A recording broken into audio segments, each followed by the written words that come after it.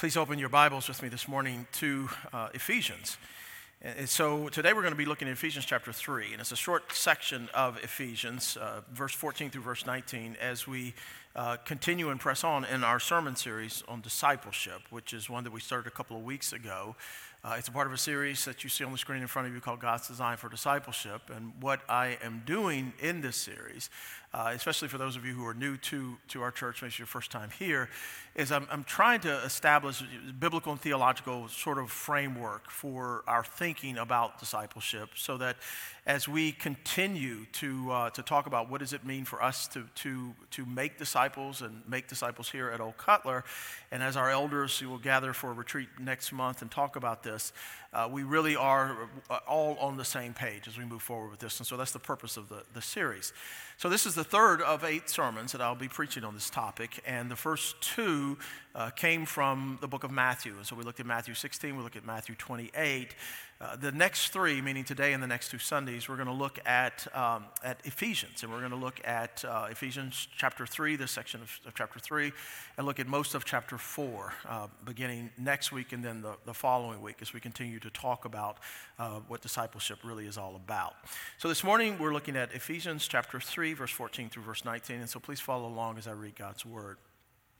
For this reason I bow my knees before the Father, from whom every family in heaven and on earth is named, that according to the riches of his glory he may grant you to be strengthened with power through his Spirit in your inner being, so that Christ may dwell in your hearts through faith, that you, being rooted and grounded in love, may have strength to comprehend with all the saints what is the breadth and length and height and depth, and to know the love of Christ that surpasses knowledge, that you may be filled with all the fullness of God.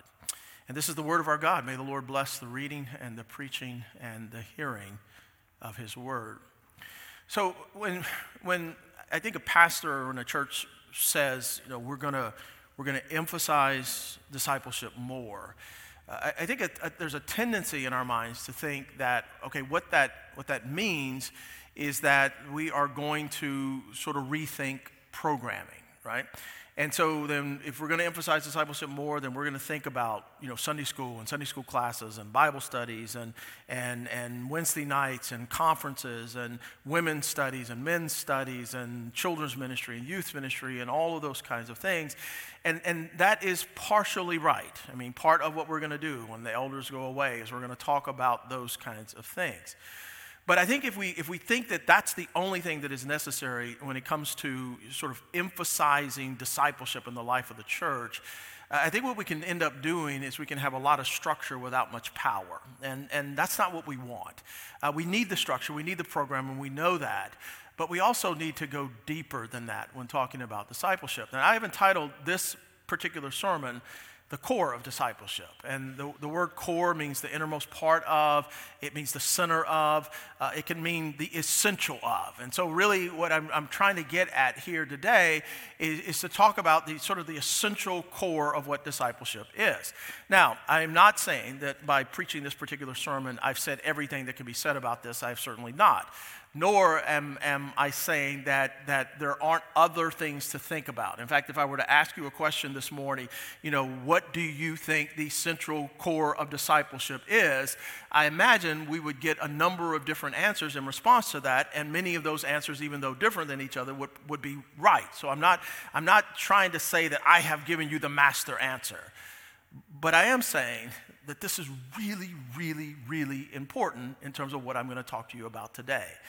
And if we don't get this when it comes to discipleship, I don't think we're really getting discipleship. I don't know if we're having the right conversation. And so what is that? Well, what's interesting about the text that we're looking at today is first of all, it's transitory nature, or its place, its transitionary place in the text. And what I mean by that is that this particular passage is a hinge passage, if you will. It connects the book of Ephesians. And now, if you remember Paul's writing style, Paul typically will write in these letters. He'll write the first half of the letter, and he does this in Ephesians, that talks about who we are in Christ and all that God has done by his grace. And then the second half will be the ethical instructions, right? The mandates, the things that he's calling us to do, how he's calling us to live. And sometimes we'll talk about that being like Paul will give the indicative in the first part of the chapter or the book and the imperative in the second part of the book, right? He tells us what is, and then he tells us what we're called to do, the commands in terms of what we're called to do. And that is true in the book of Ephesians. You see the Ephesians sort of divided up like that. What this particular text does is it serves as the hinge between the two. In other words, it connects the first part of Ephesians dealing with the whole idea of who we are in Christ and all that God has done for us to the rest of Ephesians. And we can see that very clearly if you just look at verses 14 and 15 again, where he says, and notice the beginning, we're going to stop there as soon as I mention this, for this reason. Notice those words, for this reason. Those are connecting words. Those are linking words. Those are words that connect to what has preceded this. Now, we don't know for sure, but what he's talking about directly, it could just be chapter 3, it could be the whole. My sense of it is when he says for this reason, he's thinking about everything that he has written up to this point.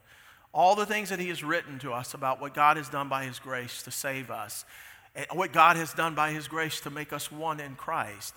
And even in chapter 3 leading up to this part, what God has done in the whole, what he describes here as the mystery of the gospel, the manifold wisdom of the gospel, where he brings people that are divided and apart and separate from one another, and he makes us one in Christ Jesus.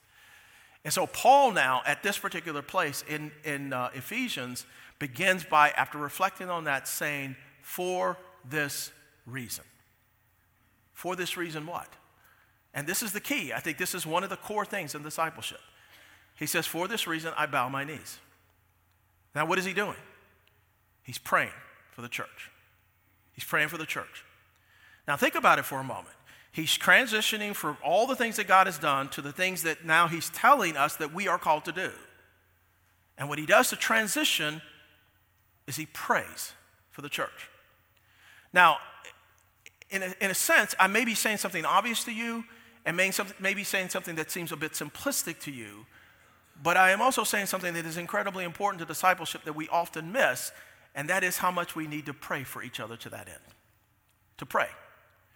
Now, I will admit to you that this isn't like my first go-to. It's not. Because I'm one of those guys that's all about the structure and the mechanics of it and the putting it together and all this kind of stuff. I go on a study week and come back with pages of stuff of all the things that we're going to think about. And typically most of it is about programming. But I need to be reminded, and all of us need to be reminded, that if we're going to see this take hold in the life of Old Cutler, we need to pray. We need to pray for the church. We need to pray for the leaders of the church.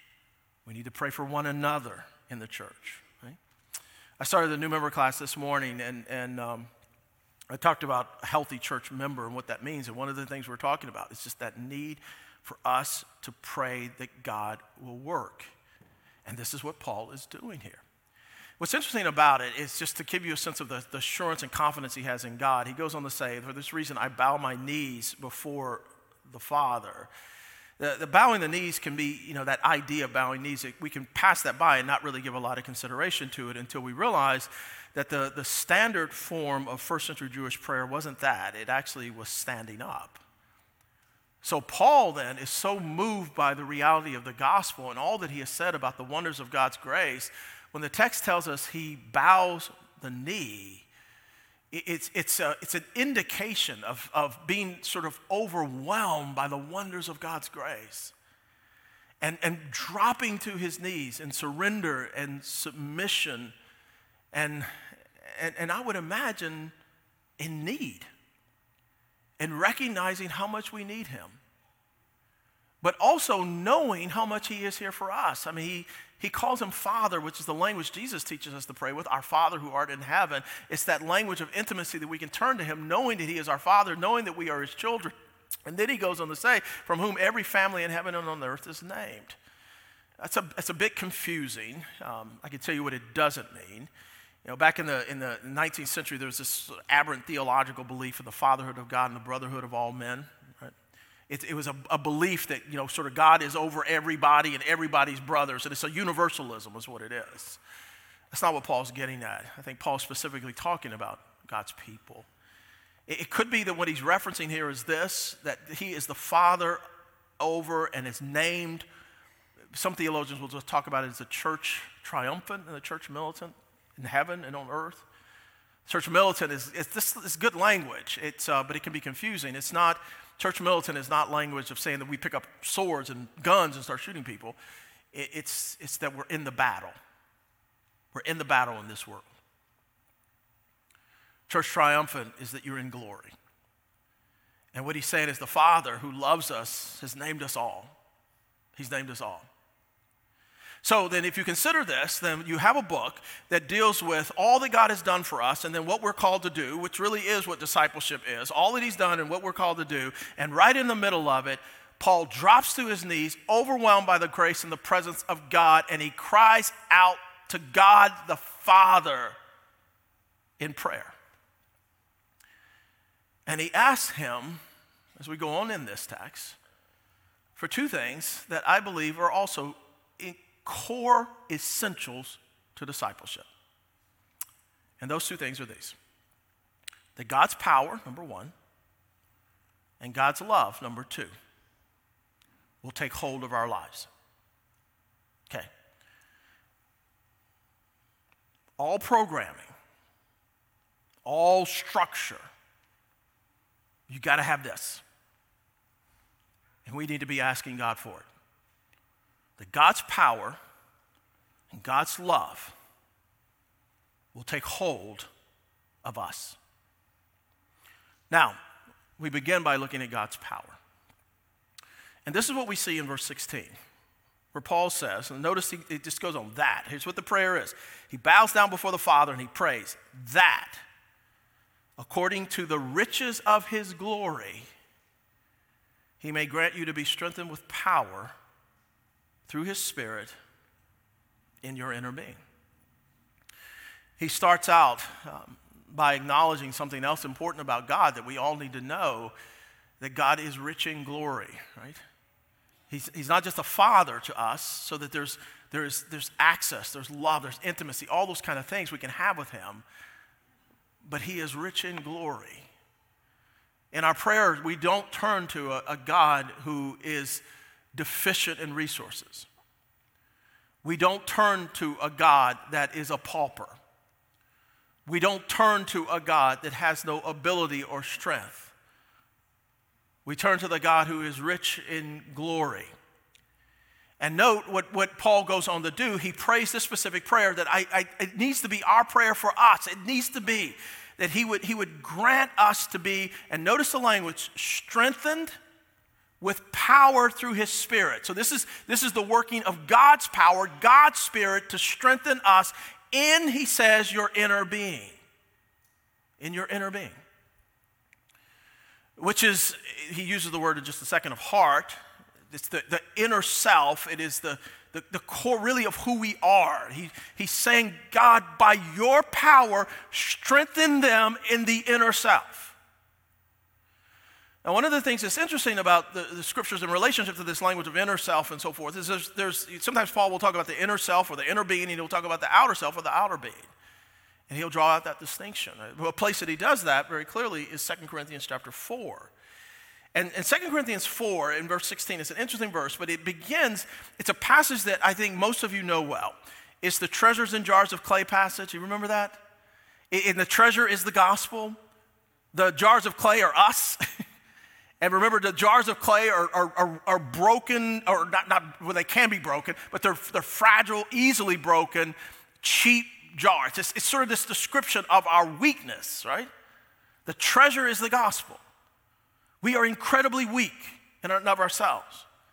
And the way he begins that treasures in jars of clay text is he talks about the things that are happening to him, the afflictions and the persecutions and the difficulties and all these kind of things that he's facing.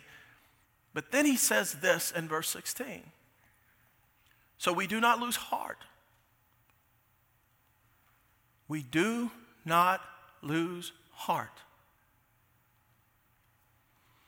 Though our outer self is wasting away,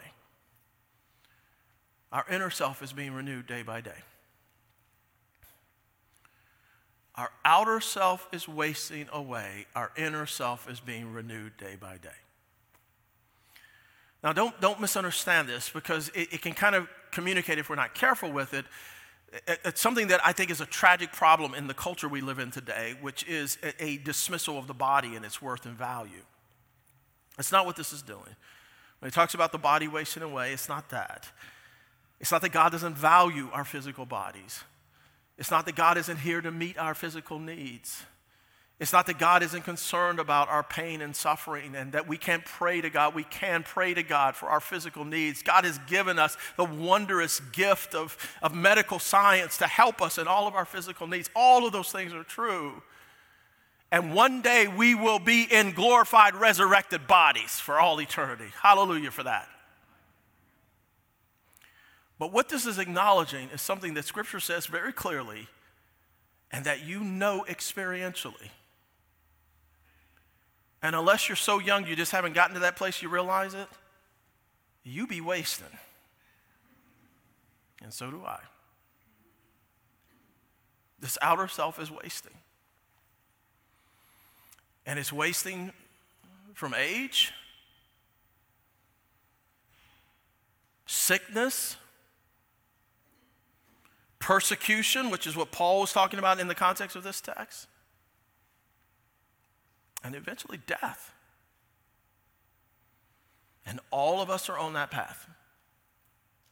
Okay? But what he says is this: even though that may be happening with all of us, God is at work daily, day in and day out, renewing us in the inner self. You see that?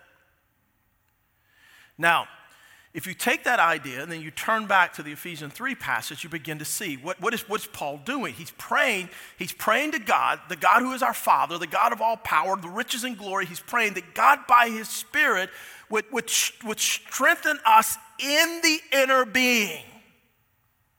Right? And he tells us to what end. This is verse 17 where he says, so that Christ may dwell in your hearts through faith. So he's praying to God to strengthen us in our inner being, to renew us in our inner being so that Christ may dwell in your hearts through faith. Now, I think we can get a little bit confused about what this means, because we can look at it and go, okay, so he's saying that Christ is to dwell in us and the Holy Spirit is to dwell in us, because we probably, most of you who are believers and been believers for any time, you'll understand a basic doctrine of the Christian life. That when you believe in Jesus Christ, the Holy Spirit comes in and indwells you, right? I don't think that's what Paul is doing here. He's not saying the Spirit dwells you, the Holy Spirit indwells you, and then Christ indwells you, something separate. You remember the unity of the Trinity. That when we talk about the Spirit of God indwelling us, you can say the Holy Spirit indwells you, you can say the Spirit of God indwells you, and you can say the Spirit of Christ indwells you, okay? He's talking about Christ indwelling us by the Spirit. But then that leads to a second way of misunderstanding this, or a second question we may have in relationship to this, and that is, why do we have to pray for that? If you believe in Jesus, and God graciously gives you his Spirit indwells you, then why pray for it? I don't know if you are familiar with the name Charles Hodge. He was a 19th century, one of the great Princeton seminary theologians. And Charles Hodge, he'd explained it this way, and I think this is helpful, if you can put it up on the screen. The indwelling of Christ is a thing of degrees. Now, what is he talking about? He's talking about the indwelling of Christ. We can have greater and greater and greater experience of it. Okay? And that gets back to, honestly, the word that's being used here. Notice he says that we pray that Christ dwells. There's a couple of words that are used in the Greek for dwelling, and one of those words is a word that speaks of sort of a temporary dwelling, right? A kind of thing. Like, for instance, I can explain it kind of like this. I don't know if you've ever rented a Airbnb house, right? Well, if you rent an Airbnb house, you can rent it for a period of time, and you go to the particular house, and you're actually residing in the house, and it's a house. It's not a hotel room, it's a house, right? And you're residing in that house. But the last thing you would ever do is go, I don't think I like all these pictures. I'm going to take them all down, put up other pictures. I don't like where the furniture is, so I'm going to move it all over. I'm going to pick out all their flowers in their yard and put new flowers in. I'm going to do all, and that wouldn't make no sense. Why? Because it ain't yours, right? The word that's used here for dwelling in Christ, the word to dwell in us, Christ dwelling in us, is a word for permanent residency. And it's a word for Christ taking a life. And think about it like this. When we become believers in Jesus, the Spirit of Christ indwells us. And this thing is a mess. Yes? You know it is. Don't lie. You know it is. It's orientation, it's thinking, it's all that stuff. It's just all over the place, right? And what Jesus, the Spirit of Christ does when he takes a hold of us is he begins to clean stuff up. And this is what Paul's praying about. That God by his Spirit would work in us to strengthen us so that we would see Jesus throw some things out, reorder some things, clean up some rooms, take ownership of the whole thing so that he becomes the everything of us. He becomes our identity. He becomes our all. And there is no discipleship without Christ doing that in us. Now, I think this is important to hear because we have to understand what really counters sin. So let's think about that for just a moment. Okay, so when we, which we all have done, rejected God, and rejecting God, we have rejected his authority. We rejected him. We rejected all that he is. We've rejected his rule over us. We rejected everything about him. And so when you reject God, who is your creator, he made you, but you reject him, then that rejection is going to create a void. And that void is quick to be filled. And it is quick to be filled by what I would call the exalted, autonomous self. Right? The exalted, autonomous self. Reject God, you stand in his place. That's why Augustine talks about sin being man turned in on himself, away from him to self. Okay? So that then explains, you think about the world we live in and all the things we see in the history of the world, not just recently, but the history of the world, and its self-centeredness, its selfishness, its greed, its pursuit of power. It's all of these kinds of things, a result of that. It's people exalting self. But it also, I think, is a part of the explanation for so many of our current spiritual pathologies. It comes from the same place. It comes from rejecting the authority of God, right? And what we are experiencing today is just one of the reasons why you're seeing some of the unique things you see today. And I'm going to explain that for you real quickly. It's all been, from the beginning, from the fall, it's all been about rejecting God and God's authority. But what's happened recently is that the rejection of that authority has included the rejection of the structures that were established by that authority. Do you understand what I'm saying? And so all of the sort of societal structures that you would have kind of grown up with if you have any age on you and you've seen those things, all of those kinds of things, they're being torn down. And they're not only being torn down, they're being viewed as oppressive. And therefore, if you deny God and his authority, and you deny all the underlying authorities that kind of have been established, you deny all of those things, then again, it comes back to not only the exalted, autonomous self, but ultimately it comes back to this is what I feel is right. It's what I feel. Okay? This explains why we have conversations and realities and things that are happening that seem to some of us and to me so unbelievable, but they're happening. It's why we have the conversations about issues of life the way we do. A baby in the womb is alive. It's a life. But we actually have conversations as if that doesn't even exist. It doesn't even matter. Because of what I feel about my rights.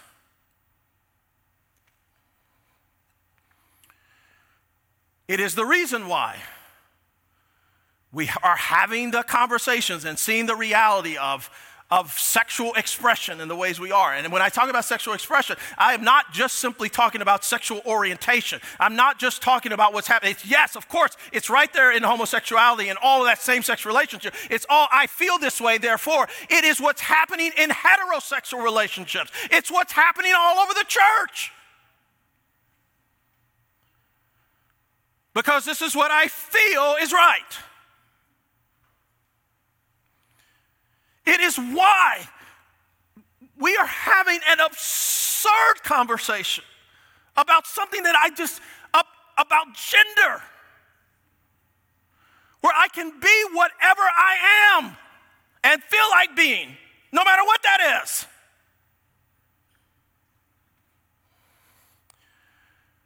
Hear me. God will judge this. But you need to hear the good news. Jesus is here to redeem us from this.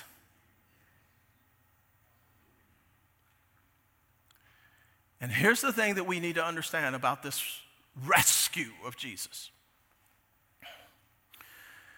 It's not just that he will, if we just turn to him with it, and we just surrender it to him, that he will give he's given his life for it so that we can be forgiven by God, which is all true. It's all the gospel. But the rescue is about more than that. And that's what this text is about. The rescue is not just about Jesus going to a cross to save us from this. It is about Jesus coming into us to save us from this. Jesus taking us, reorienting us, so that God and God's will matter. Hallelujah. We are not alone to fix this stuff. Hallelujah. You're not alone to fix this stuff. You may not, I don't know where you are. You may not struggle with issues of orientation or issues of gender and trying to figure all that stuff out. You may not, but I will tell you something. You struggle with something that you cannot control. All of us do. That's what sin does.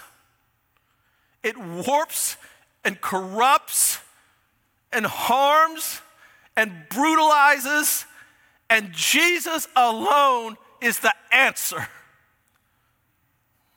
Hallelujah for the gospel. We need to be praying for God's power. But then that leads to a second thing that we see here. We also need to be praying for God's love. God's love. You know, at the beginning, I said to you that we have to be careful that when we think of what discipleship and the emphasis of discipleship is, it's not just about programming. I think another mistake that we can make when it comes to discipleship is to think that when we talk about an emphasis on discipleship, that's just about being more committed or about like being more disciplined, right? And it's not the commitment and disciplines don't matter. And I am actually an advocate of the spiritual disciplines and how God works through the spiritual disciplines to grow us and pour his grace out into our lives. But with just that, it can become, if we're not careful, it's another way that we are thinking we can will ourselves to sanctification, right? We can do it ourselves. We can make ourselves right before God. But we can't.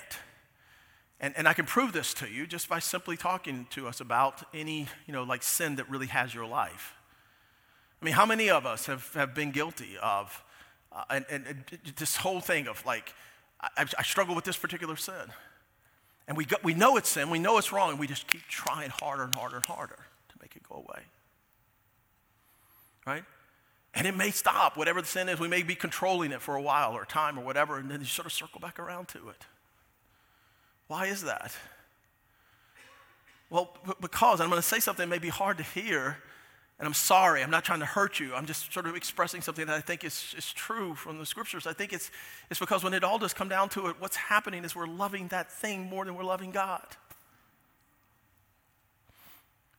Because what sin is about, it really is about our desires. We're desiring this. This is why the Scottish minister Thomas Chalmers, he talked about what we really need. He puts it this way: the expulsive power of a new affection. New affections. And I believe what Paul is doing in this passage, in this prayer to God, is he's praying to that end, that we would have these new affections. And the new affections would come from what? From knowing God's glorious, wondrous affections for us.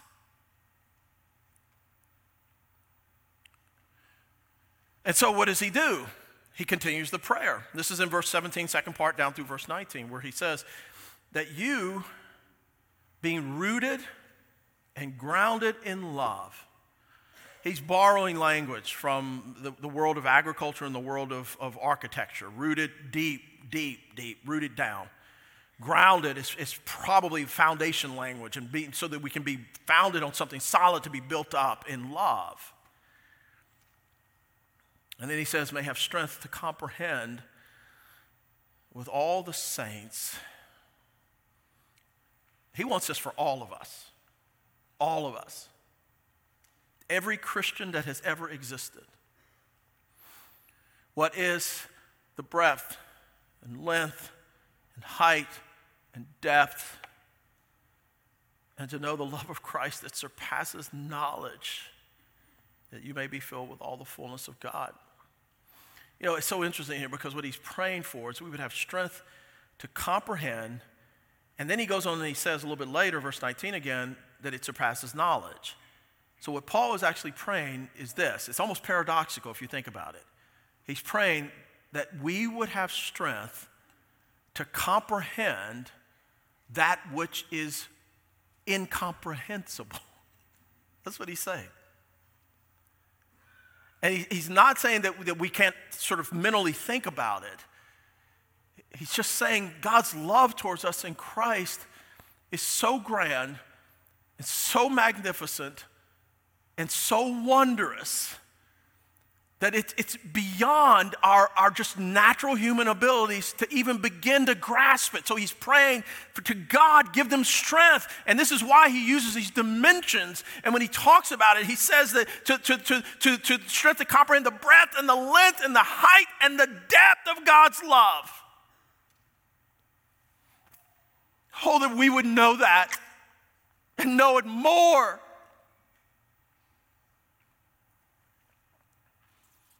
Of the wonder of this agape sacrificial pursuit of us for our good, this love.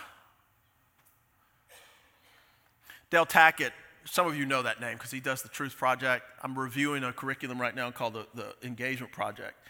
And he talks about how love is, and I was so happy when I heard him say this, love is the crown jewel of God's character. He loves us more than we could ever think or imagine. Now, if you notice the text, Paul goes on and he talks about how knowing that love, it leads to this is the last part of verse 19, that you may be filled with all the fullness of God.